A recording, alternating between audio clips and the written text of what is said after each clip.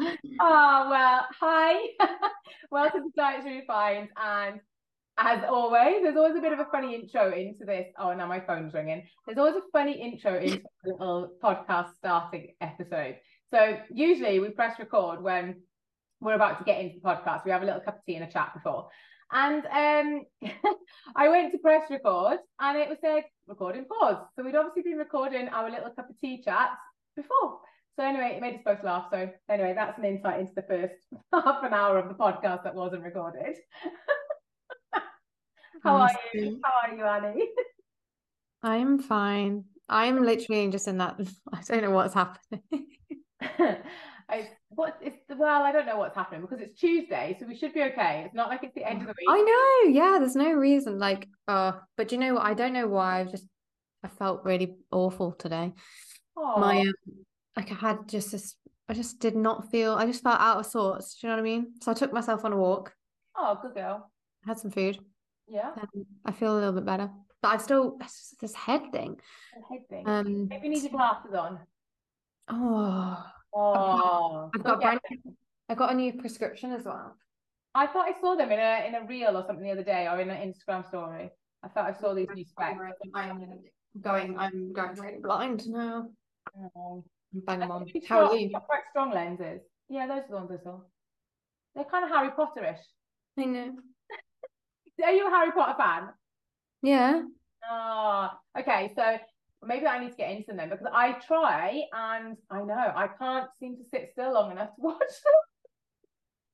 them. Okay. See, this just does not like anybody that's like, I don't like Harry Potter, I don't rate, I just don't understand it because I grew up with Harry Potter. the audiobooks, the books, the films, the posters, the books that weren't endorsed by J.K. Rowling, but were just anything to do with Harry Potter, mythical. Honestly, obsessed with it. And I remember, so when I was really young, we'd had these tapes. That was when tapes were a thing, right? So it was tapes in the car. And if we were doing picking up kids on the school route, Yeah. they would be in our car, right, on the way to school. It was quite a long journey because we lived out in the country. And my that's all that was ever playing in the car was just flipping Stephen Fry reading Harry Potter on tape. And like I remember like the girls just used to be like, oh yeah, I remember back in the day, Annie, when your mum used to pick us up from school and all that would ever be playing was Harry Potter. When I say I know the books word for word and I know the films word for word, I mean like that's I have literally a feeling though that I knew that would be you. I don't know why. I was like, she probably knows that she probably recite the whole thing to me. You could read a bedtime story, probably, Annie. I actually could. Yeah. So Yeah. maybe I'll try it again. I have tried, but I just kind of like I don't. I need to just try again because I know loads of people love them. Maybe this winter because seeing as winter is fast approaching, it could be out my winter thing. But I'm too much into the Vikings at the minute. I don't feel Harry Potter and the Vikings go hand in hand. What Vikings as in Oh, Vikings or a different one? well, no. So I didn't realize how many different Viking shows there are. So now I love it. So I've watched The Last Kingdom with Oh, so good. I So absolutely loved that series. I love him to be fair. Then I was meant to start watching the Prime version of Vikings, but I didn't. I went to the Vikings of Valhalla on Netflix because I got the two confused. So I've watched The Last Kingdom. Mhm. I've now binge watched Vikings of Valhalla, which oh hello, that's a very good series. And now I'm onto the Prime version of Vikings, which has like 6 seasons. So I'm good for the whole winter, I think. Yeah, I think you're good. But which ones have you watched? So Vikings as in the original one that was on BBC. Was it BBC? It might have been. It's quite old. This one I'm watching. It's like 100 years before Vikings of Valhalla. It's quite old. Yeah, that must be Vikings OG. No. Yeah, because Vikings Valhalla is a sequel to Vikings, I think. Anyway, I don't know. But that Last Kingdom, obviously. But I think we went through Last Kingdom twice. Oh, I could watch it again. Yeah. So good. Like literally so good. And what was the other one? I've watched loads of it. Is there another? Did you watch the Last Kingdom, the film that came out after? Oh. Oh yeah, I Oh, think so. Yeah. The that was like North. Have you seen The Northman? No. Oh, I think that's a film. Is that a film? It might be on Prime. Okay, that's fine. I will find that as well. But yeah, so yeah, but maybe Harry Potter will be next thing after all the Vikings. But I'm obsessed with Vikings. I'm literally like, oh my God, I don't think I'd want to have lived in that era. But if I had, I would definitely have had to be a Viking. Definitely. Yeah, I would have been I would have been the woman sneaking Viking. off to battle, I think. That would be me. And we're on Peaky Blinders at the minute again for the third time. I would watch that again. Actually, that was a really, really, really good series that we watched. Like, we didn't get into it when it first came out. We kind of like binge watched it again and then caught up with the last, I think, 2 seasons that were actually on TV. Tremendous, tremendous episodes. Mm-hmm. But I don't really rate him. I don't really like. Joking. Get out. No, when he's not in his Peaky Blinder mode, I'm like, oh right. I loved him in Peaky Blinders. But when I see him in other things now, I'm a bit like, it's not quite the same. You forget that Thomas Shelby isn't him. Do you know what I mean? He plays it so well that you're just like, wait a second, I thought that was actually him. Yeah, so now when I see him in other stuff, I'm like, oh, that's just not the same. Like, you are not Thomas Shelby, but I absolutely adored him in as Thomas Shelby. He was he is honestly incredible. Like one of the most talented actors ever. Just watching that, yeah, right, hard rate. Great cheekbones as well. Yeah, like, better than mine. Die for. Anyway, Annie's come up with a thing that she wants us to do every week, if we learn something every week, or something happens every week, or a month at least. So what is it, Annie? Let's talk about what we're going to do. We're going to talk to you about what we've learned, or something that's happened in our lives. Is that? Yeah, that's it. We're just gonna start the pod, not with our reviews of. Well, I don't know, the TV might go down really well. But instead with just something we've learned from the week's happenings. Where was I when I came up with that? I have no idea. I think I was in the gym. Oh my God, you were knee high deep. I felt you were in the gym and you'd had that bloody coffee and it wasn't a deep because you messaged and it was like, bloop, and I was like, okay, something's going on here. Oh God. Yeah, well, I stick to it. We're making it happen. Definitely. I like the idea behind it. So what's one thing you've learned this week, Bex? So one thing I've learned this week is that when you only have 40 minutes and you say you're going to go and do something, you can actually do a lot more than you think. So I had the boys playing rugby and I was like, right, I wanted to get a running because I've been kind of running in and out of the summer and I was like, I don't want to stop it now. I felt like I was getting into a good stride with it, but it slipped after Italy. So I was like, I've got 40 minutes. Let's just go. Let's run. And I was going to go just at a bit of a casual pace.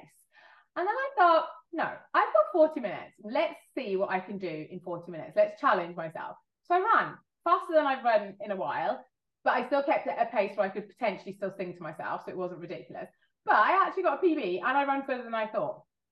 So I've learned to not sometimes get caught up in your watch, what your watch is telling you to do, like the pace you should be going at, not necessarily listening to something in your ear saying, okay, now you need to go at this distance, like pick things up and literally just run and do whatever it is that you need to do. Like don't put those expectations on yourself for every single run, workout, whatever it is. And it was a really enjoyable run because I think I literally didn't have anything telling me. I just knew I had 40 minutes. So let's see what you can do. So that's what I learned, that you don't have to always have your headphones in, have somebody saying run at this pace, that you can just go and do it. And like, obviously I felt really good after it, which just reaffirms all of that stuff anyway. So that's kind of what I learned this week. I like it. What about you? I suppose I feel like this is something I've learned 500 times over. I'm just learning it again as per usual. But I think I definitely was on the brink of burnout once again in my life. Yep. And I kind of learned again that you can't wait until you get to that point. Like you could just, like you can't just keep going to that brink and going to that edge time and time again. And that made me realize how important it is to be doing the preventative kind of measures, like as your daily non-negotiables. And do you know what is, it's kind of weird as well, because I kind of learned that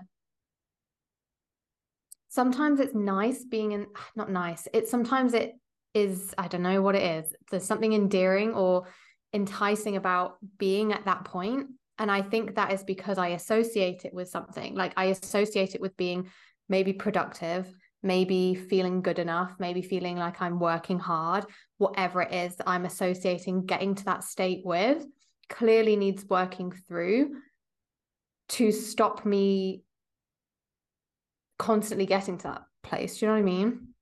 Okay. And so, yeah, it's kind of like a case of recognizing that you need to do the things to prevent and set yourself up to not let these things happen, not let go to these extremes. And that doesn't feel that exciting. Like it doesn't actually feel like you're achieving anything when you're doing preventative measures. Do you know what I mean? So if I'm scheduling in rest every single day, or I'm walking every day, or I'm doing all my mindfulness, that's not necessarily going to like come out in an outcome immediately. Do you know what I mean? Because I'm never going to reach the point of burnout. So, but that is the kind of outcome. Yeah, exactly. That's the preventative, isn't it? It's like the vitamin you need to take to stop you from getting to that place in the first place. Like when I get my girls to, I guess, brain dump, journal, bookend your day with certain like things, I tell them it's like a vitamin for their mind. It's something that they, I want them to implement on a daily basis, and if not on a daily basis, then at least like a few times a week. And it's just like taking, I don't know, your bloody thyroid tablet, or your, whatever it is, the pill that you take every morning, your contraception, whatever it is. But it's to help your mind space, because as we all know, it's our minds that are the things that we have to continually challenge and work with. So yeah, but I like that. That's good. So yeah, we have another 7 days to learn some stuff, I guess.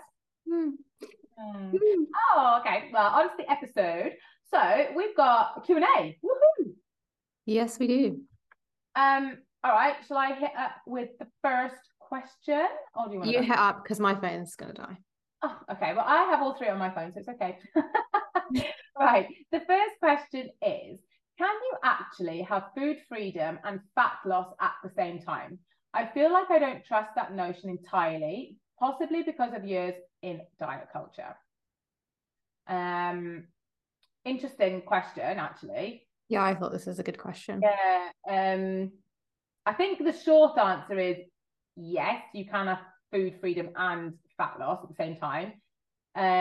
Because it's all about giving yourself unrestricted access to food, but not necessarily allowing yourself to just completely, quote unquote, junk food 24/7. But I think it's such a big, broad topic, isn't it? And there's always a caveat to it, and it depends on the individual person and where you're at with your relationship with food and dieting. Yeah, agreed. Like completely agreed with that. I think it really does depend on who we're talking about here and who we are. Someone in eating disorder recovery is perhaps going to be in a completely different place and working towards completely different things, obviously not working towards fat loss or anything body composition related. And so I think it will look very different for them than it would perhaps someone who's just struggling with yo-yo dieting and has perhaps been in diet culture for a very long time but doesn't meet that criteria.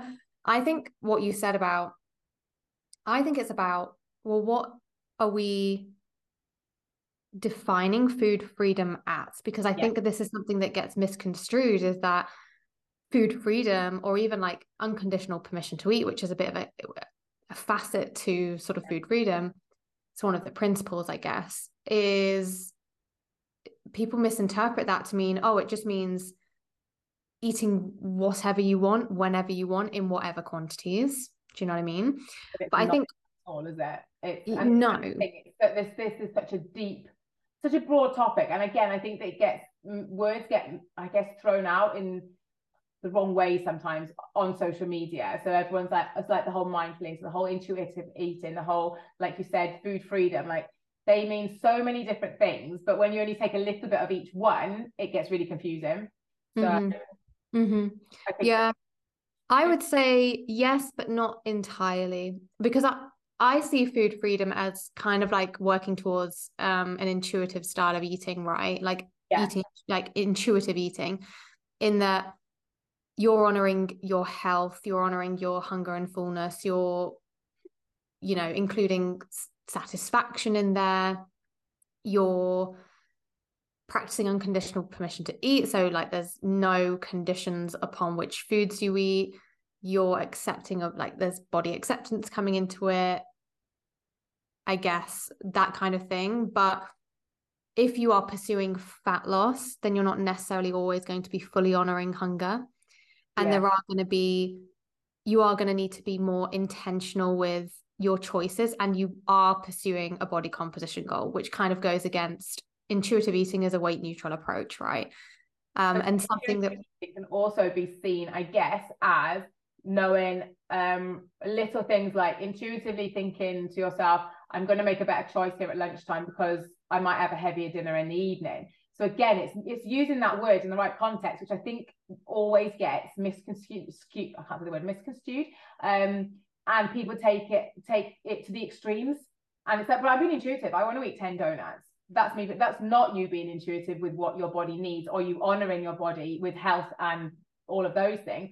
That's just you making intuitive eating be what you want it to mean. I want to eat those donuts. So it's giving yourself that permission. Oh, I can eat them because I'm being intuitive with it, because that's kind of what I want to do. What I think when it comes to pursuing fat loss, we can absolutely work towards having more food neutrality, not thinking that we need to earn or burn food, not getting caught in food comparison, tuning into your body's hunger and fullness cues. But obviously, with respect to a body composition goal, it's going to be slightly different than eating intuitively. You know, practicing all of these things, moving away from that good and bad mentality, developing a more positive relationship with food, all of that can be done within a fat loss context as well.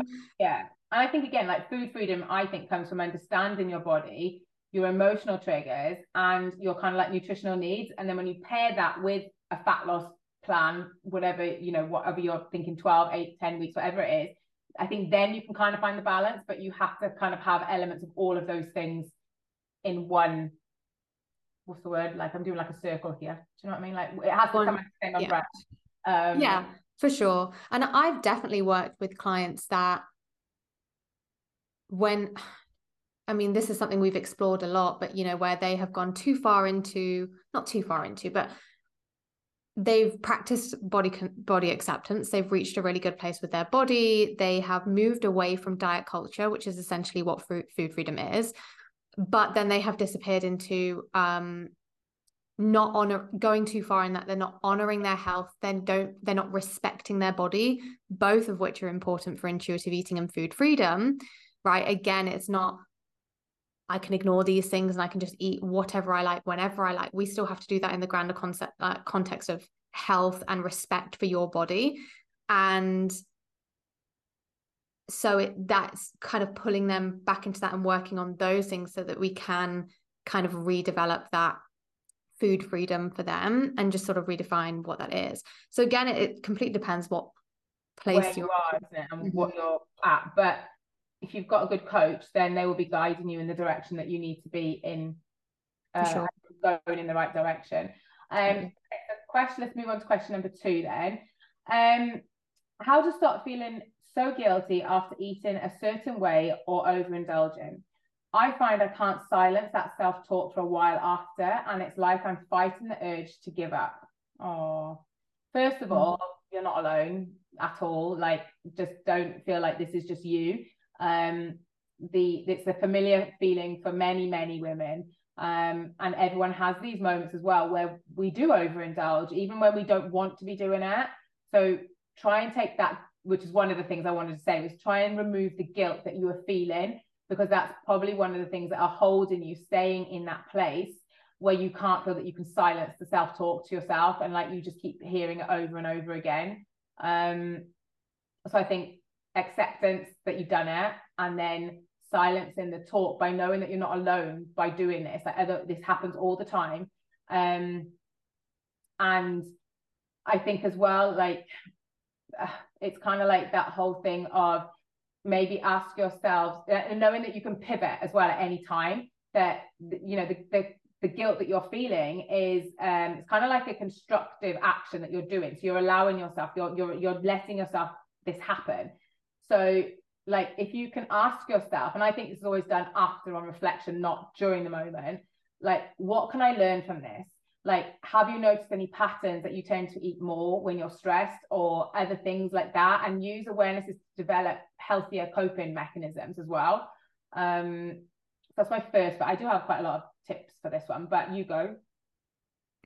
I would say, yeah, all of that. And then looking at also where is that guilt coming from? Because it's often coming from that kind of label, those labels that we tend to have with food, right? It's that putting certain foods on a pedestal, labeling foods good or bad, assigning labels like even healthy or unhealthy. Where is the guilt stemming from? Because it's usually that we are assigning moral value to food. Yeah. And then in doing so, we end up assigning moral value to ourselves, which obviously leads to guilt and shame. And then guilt and shame will lead to, you know, kind of like stop-start cycle with food, overeating, binging, thinking sod it, all or nothing thinking, et cetera, which we want to move away from if we're going to support, you know, sustainable fat loss and a better relationship with food. And so I would start by thinking, well, where's the guilt coming from? Are you still labeling foods good or bad? Are you still placing certain foods on a pedestal? Do you still have conditions like we just spoke about in place when it comes to eating certain foods? Yeah. And start exploring that. How can we move towards a more neutral language around food? And this is something I often say, there's no such thing as good or bad. There are, if you're pursuing a fat loss goal, there are foods that are probably going to be more supportive of your goals right now. There's going to be more nutrient dense and less nutrient dense foods. And that's basically it. Yeah, and so if you start moving towards that more neutral territory around food, then it can often help with the feelings of guilt as well. Yeah, there's actually we might do another podcast on this, because I remember I researched this and read it, something about like the scaling exercise where you help clients like identify the polarity between good and bad and determine what falls in the middle and the gray area of food. So it's like a scale of 1 to 10, 1 being, I don't know, rubbish, 10 being amazing. And you kind of like you think of foods on that scale and you place them in different areas, and then you kind of like have to, I need to look into it a bit more. I saw it the other day and I was really intrigued by it. And you need to then, you can work out like what foods then fall in the middle area of the scale, and you can see which foods you kind of determine as good and bad, and then like how you find that neutrality between the two. But by looking at it on a scale and where you place things, it's that visual thing as well of, oh, okay, so then like why am I saying this is a good food or a bad food type of thing? Yeah, and then what that can what that exercise probably helps with is, well, why does that donut come at that place, but the avocado comes there? And it's like, well, where did that's a rule. Probably there's some rules in place there. There's some messaging that you've kind of internalized from diet culture. And we can start to unpick those, and obviously moving towards a place where... Yeah, so it's more in the middle. So all the foods then are all between like a 4 and a 7, rather than being a 1 or a 2 or a 9 and a 10. So I'm going to look into that a bit more, and then maybe we can just do a podcast all on that, and like maybe just specific ways on how to deal with guilt around after eating foods. Yeah. The other thing I wanted to say for that lady that did put that question is, you could also try this, right? I love this. It's like a 5-minute rule. So you allow yourself 5 minutes to dwell on the negative thought, but once that timer is up, you literally set a timer, but once that timer is up and it pings, you consciously choose to have a different thought process about stuff, and you move on from it like that. That's part of like CBT kind of way of doing stuff.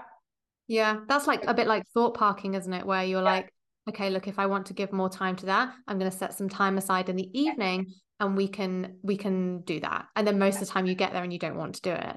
Exactly. But it's about breaking that chain of like staying in that place for an hour or half a day or 2 days. Like you allow yourself 5 minutes, because the amount of energy and brain power and like just like energy in yourself that you're wasting by making yourself feel horrible and guilty and stressed and upset is taken away from like all the other things in your life that are more important than that one little blip that happened. and it's forcing you to then also move past it and see it for what it is. It's just a minor little blip, rather than being a big catastrophe. And that will support your development of self-compassion, which is obviously going to be very important for feelings of guilt, for not berating yourself and beating yourself up. We want to foster self-compassion. Even just how would you speak to a best friend that had just told you that that's what she had done? Like, genuinely, if Bex messaged me saying, Annie, I ate X, Y, and Z yesterday and I'm feeling all sorts of ways, how would you respond to that person in that moment? And why aren't you speaking to yourself in that way? And how can you offer more supportive thoughts to yourself in that situation? Because that is going to help. It's fine when we're moving through food guilt, like it's not going to disappear immediately, but we want to start reducing that time where you are caught in that kind of like negative self-talk, guilt place. But yeah. And then the last one, which is also a little bit interesting. Let me find it. Okay. Are there any vitamins or minerals in, well, hang on, let me start again. I don't know why I jumbled that up. Are there any vitamins or minerals and in turn foods that women of a certain age should eat or stay away from to help regulate hormones or food cravings? So in turn, will they help with fat loss? I know the lady that sent this question in, so she's kind of like my age, so early 40s, late 30s, early 40s. Personally, the only vitamins I think everyone should be taking generically is fish oil, vitamin D, and creatine, which isn't a vitamin. Other than that, I think obviously there are other good vitamins and minerals to take, but I don't think we have to be, if you haven't got like an excess pot of funds to go buying lots of supplements, I don't think we need to be going too crazy with different supplements. I started taking magnesium the older I've got, because I researched that it's quite good for sleep. But I bought it in a spray, so it goes directly on my skin rather than. You not get itchy from that? I get so itchy with that. Yeah, I do. Because I take quite a lot of tablets orally anyway, so I was like, I didn't want to take another flipping tablet, so I bought the spray, and I've got it in a foot balm that I put on my feet and with lavender before I go to bed. And I don't know. Again, it's good, but you also need to be taking, is it zinc with that to make zinc and magnesium. It's like when you have to take when I have to take my iron tablets, I've got to drink it with vitamin C with orange juice to make it absorb into the body. Exactly. Yeah. I would say as well, like there's no supplements that there's no supplements that will balance your hormones, and there are no supplements that will stop cravings. I hear apple cider vinegar being banded around in terms of appetite regulation. There's like some tiny minimal evidence on apple cider vinegar and satiety, but like there's not a large body of evidence. I would not recommend using that. I see that all the time when it comes to like cravings. I would definitely say like the biggest bang for your buck is going to be when it comes to cravings, and I think just fat loss in general and hunger regulation is going to be looking at your sleep. And if there are supplements that can support sleep, obviously we don't have an overwhelming amount of supplements, but zinc, magnesium might be helpful for some people. If you're not sleeping due to sort of menopause, perimenopause, then obviously hormone replacement therapy, that's not a supplement, by the way, that is medication. That is a different treatment altogether. But yeah, there's no supplements to directly support fat loss, but indirectly, if we can support sleep, if sleep quality is impacted, and then that is having an impact on cravings, mood, obviously, which is going to influence eating behaviors, and then hunger, because we know hunger can be impacted just in perimenopause in general, but also due to poor sleep. Then if that's something we need to do, then we can look at that. But I would say that's about it. Yeah, and me, I think like again, and getting your vitamins and minerals from your food, like that's just eating a balance of vegetables and or like raw veggie, not even raw, but like like peppers, cucumbers, broccoli, kale, spinach, all of the veg. That's where you're going to get all your vitamins and minerals from, and they will naturally go into your body then through your food. So yeah, I feel that's our answer to that one. Mm-hmm. So no magic pills, unfortunately. Do you know what I did? I wrote a post on this today. It's not going live because I haven't finished it, but I was thinking about when I used to always just be looking for the next supplement to fix X, Y, and Z. And, I see this a lot in the women that I work with because it's so easy to be like, oh, I'll just take a pill in the morning and hopefully X, Y, and Z. And this is not what I'm saying is happening here whatsoever. It just reminded me of this. But there's so many things that we can be doing outside of supplements that are going to have more of an impact on our fat loss goals and our health, all round health as well. But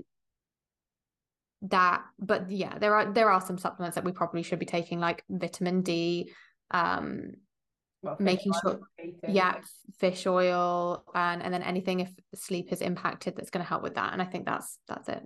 But yeah. Okay, well, let's wrap it up there then, Missy.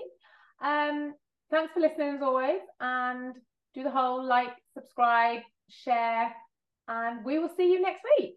See you next week. Bye, guys.